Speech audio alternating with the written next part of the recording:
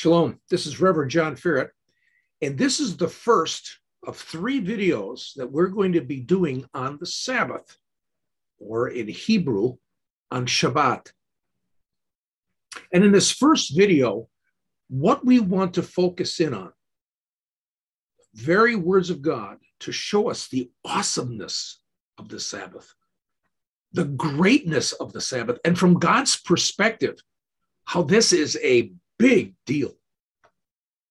Now, I've been part of traditional churches that meet on Sunday, and for the most part, most of the people would say that the Sabbath is Sunday in traditional Christian churches. But I've also been part of Messianic congregations where most would say that the Sabbath is what you would call the Jewish Sabbath, the way the Jewish people celebrate the Sabbath on Saturday. However, being part of both churches, being members of both types of churches, what I've seen is seemingly that both in the traditional Sunday church and in the Messianic congregations, there is a loss of real understanding of what the Sabbath means, of the awesomeness of God's Sabbath, Shabbat al Elohim, and especially from God's perspective. From God's perspective, this is a big deal. Now, this video is not a debate. I'm not debating what day the Sabbath is to be. We'll leave that go. That's not part of the aspect or the goals of these 3 videos. You believe in the Sabbath? What is it? How is it such a big deal? We're going to look at God's own words. We're not going to be looking at some Jewish or Christian academic's opinion. We're not going to be looking at a Jewish or Christian scholar and their theory or their ideas. What we're going to focus in on, we're going to focus in on the very words of God. So once we do Shabbat or the Sabbath, our understanding of it is going to change. Our practice of the Sabbath is going to change. Our goal in episode 1 is for us to see the Sabbath as a big deal. So may it help us all, no matter what type of congregation we belong to. May it help us all grasp that the Sabbath is the greatest of God's feasts. May we all seek to renew our understanding of God's word and the importance of his Sabbath. May we all again want to begin anew to do the Sabbath, to practice the Sabbath, to honor Yahweh Eloheinu, Yahweh our God, the Lord our God, to honor him, to the Lord, as disciples of Yeshua, as disciples of Jesus. So are you ready? Come, let's go. Please repeat after me in Hebrew. Baruch atah Adonai. Eloheinu melech haolam. Asher bakar banu. Mikol ha'amim. Ve'natan lanu. V'torato. Ve'nevuim hatovim. Ve'natan lanu. Et ha-besora, Mashiach, Yeshua. Ve'natan lanu. Et ha-brit, Chadasha. Baruch atah Adonai. Noten ha-devrei emet. And together in English, let's say it together as one group of disciples following our Jesus. Blessed are you, Lord God, King of the universe, who has chosen us from all people, and given us his Torah and the good prophets, and given us the good news of the Messiah Jesus, and given us the covenant. Blessed are you, Lord, giver of the words of truth. So I want to talk about the Sabbath. I'm going to go to Leviticus 23, verses 1, 2, and 3. Leviticus 23, verses 1, 2, 3. Again, reading from the New Archaeological Study Bible from Crossway, the ESV version. The Lord spoke to Moses, saying, okay, so this is the very words of God. Speak to the people of Israel and say to them, these are the appointed feasts of the Lord, that you shall proclaim as holy convocations. They are my appointed feasts. 6 days shall work be done, but on the seventh day is a Sabbath of solemn rest, a holy convocation. You shall do no work. It is a Sabbath to the Lord in all of your dwelling places. Now, first of all, there are many Christians today that completely will look at these verses and actually misrepresent what God said. And they say, these are the Jewish feasts. God never said that. First of all, they're not feasts. Yom Kippur is not a feast. Okay? Try fasting for 25 hours on Yom Kippur. No water, no food, nothing. Okay? You're not going to be feeling very happy. Oh, I'm so thrilled. It's Yom Kippur. Okay? It's not a feast. It's an appointed time. A moed. Say moed. Moed. If you got a bunch of them, moedim. Say moedim. Moedim. I'll be using those words. Appointed time, not feast. And what does God say? They're mine. They don't belong to the Jewish people. They're mine. And what's first in the list? The Sabbath. Because you have the Sabbath. Here are the 8. Okay, there's not 7 Jewish feasts. Oops, sorry. That's wrong. There are not 7 feasts of the Lord or 7 appointed times. There are 8. He says it. Leviticus 23. Sabbath, Passover, Feast of Unleavened Bread, First Fruits, Shavuot, trumpets, which you know as Rosh Hashanah, Yom Kippurim, and Sukkot. Those are the 8. Okay? Now, Sabbath is placed first. All right. And you say, wait a minute, Lord. This is obviously your inspired word. Here, you're teaching us, and you put Sabbath first. Is there a reason for that? Now, the others are in order of appearance, from spring to fall. Okay? Sabbath is weekly. Oh, God, I know why you did that. It's weekly, and the other ones are, once per year. So you just separate. Well, why didn't he put it at the end? He puts it first. Is he trying to say something to us? Yes. I strongly feel he is trying to say something to us, but we need to go deeper in his word. And by the way, in verse 3, many of your Bibles will say Sabbath to the Lord in your households. In Hebrew, a better translation is this. It's the Sabbath of the Lord in your households. It's his. It's not just of the Lord, it's his. Okay? This is the very words of God. Okay, question. Is the Sabbath a big deal? Okay, well, first of all, God said it's number 1 on his list. Okay, it's number 1 on the list. Okay? There are a lot of things that can be number 1 on the list. Doesn't mean that it's the most important thing. But let's continue with this, and let's see where this takes us. Let's go to Genesis 2, verses 1, 2, and 3. Genesis 2, verses 1, 2, and 3. This is called the Kiddush on Shabbat, the holy verses of the Sabbath. And we read in Genesis 2, verses 1, 2, and 3, Thus the heavens and the earth were finished, and all the host of them, and on the 7th day God finished his work he had done, and he rested on the 7th day from all his work that he had done. So God blessed the 7th day and made it holy, because on it God had rested from all his work that he had done in creation. So, God made it. First of all, the Sabbath is made. Now, he doesn't call it the Sabbath. He just calls it the 7th day. All right? But it's not like any of the other feasts, because you don't find any of the other feasts until they're appearing at Sinai. Okay? All of a sudden, the Sabbath appears, and it's right in here. Now, what's fascinating is, it is the 7th day, and he made it holy. The Hebrew word for holy is kadosh. Say kadosh. Kadosh. Kadosh. All it means in Hebrew is set aside, separate, something uniquely special. Okay? I think Christians sometimes make the mistake, and they say, there's a number of times in the Torah where it said, God will say, in order to be holy, you need to do my commandments. And so Christians would say, see, they expect that if they do the commandments of God, that they're saved. But see, we have a misunderstanding of kadosh because we think it's a right standing with God. It's got nothing to do with the right standing with God. Kadosh means separate, set aside. So an example would be this.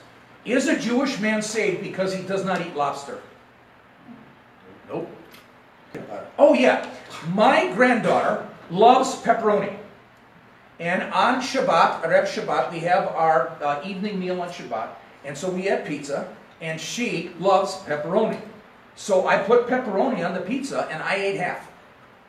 Turkey pepperoni. Okay? Now, did that turkey pepperoni give me a right standing with God so I'm saved? Absolutely not. But you would say, you're weird, Ferret. Okay, you fooled your granddaughter. She thought she was going to have pig pepperoni, and you gave her turkey pepperoni. It tastes the same. Okay? So anyway, you understand kadosh. Okay? So God is kadosh. God is separate. Okay? Shabbat, Sabbath, is kadosh. And God said, because I am holy, you will be holy. This is amazing.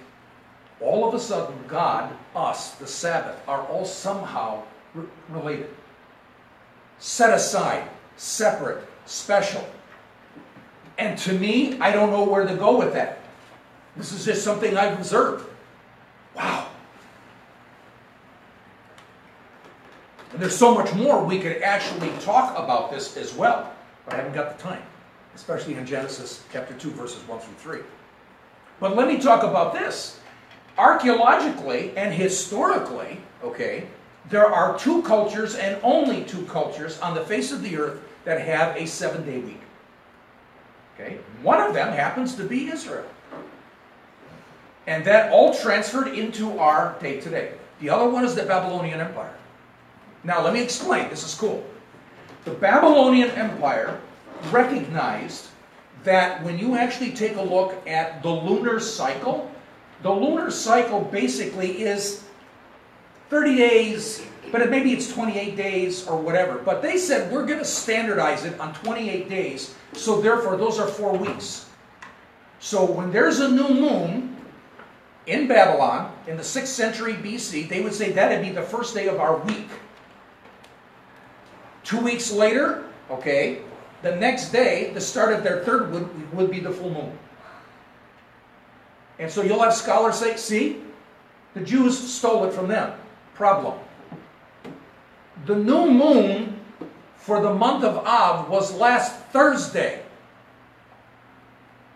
For the Babylonians, that would be the start of their week.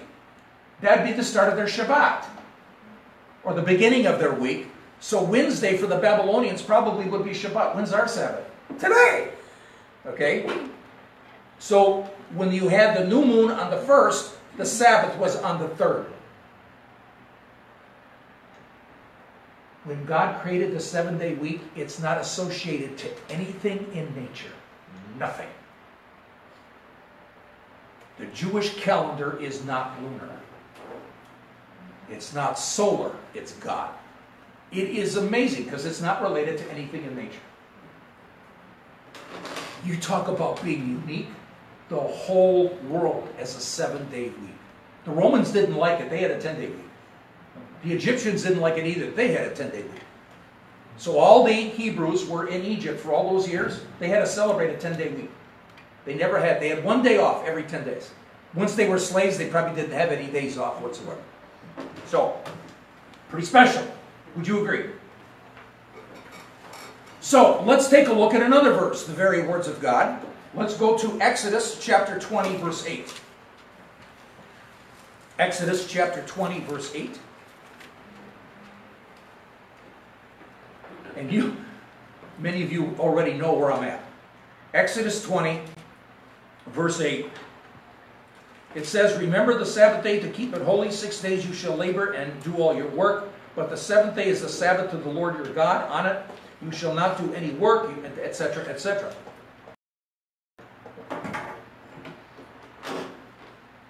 We need to understand what the 10 Commandments are.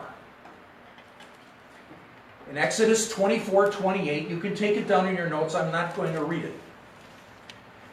This is after the golden calf incident.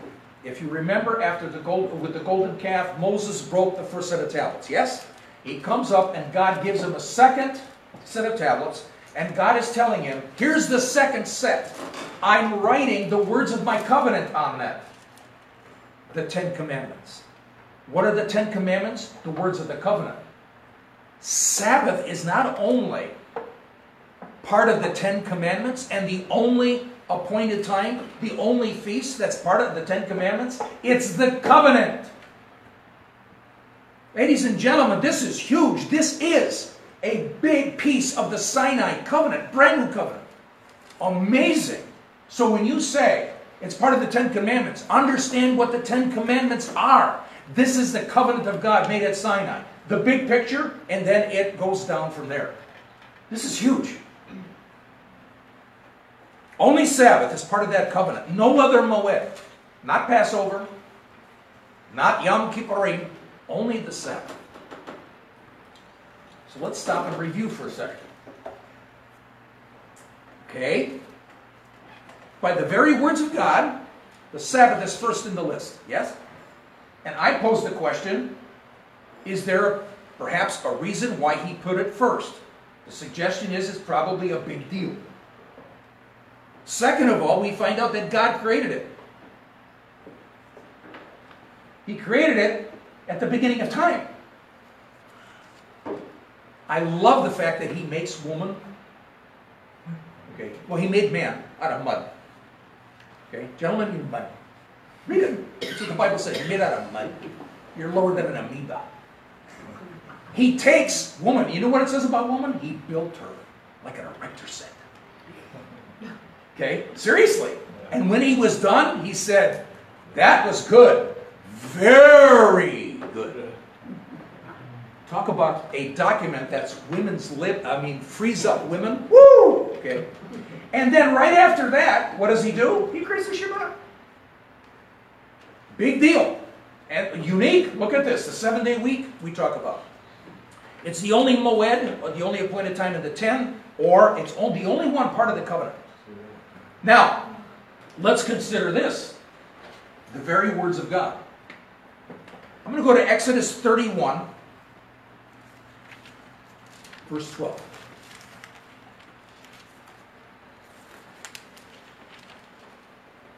In Exodus 31, verse 12, we read, matter of fact, I'm going to read a few verses here, starting at Exodus 12.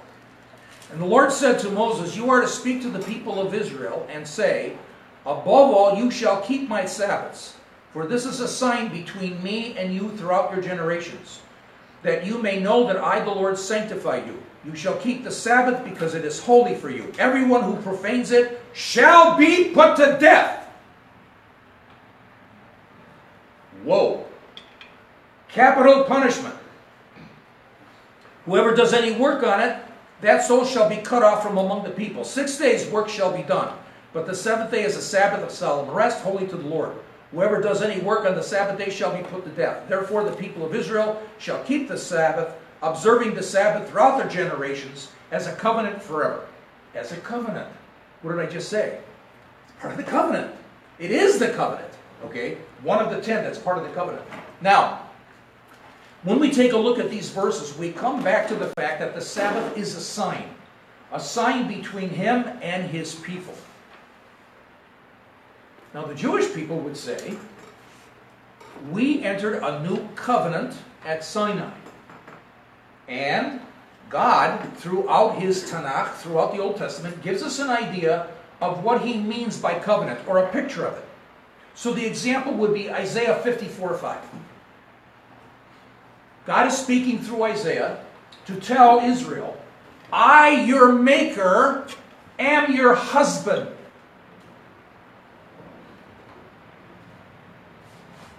Jewish people say, because of that and many other verses, we were married at Sinai. And what's the covenant at Sinai like? It's like a wedding covenant between a man and woman married in godly marriage. So when we take a look at that human example, try to transfer the things about a human covenant relationship, okay, to God. This is what God is doing. This is our covenant.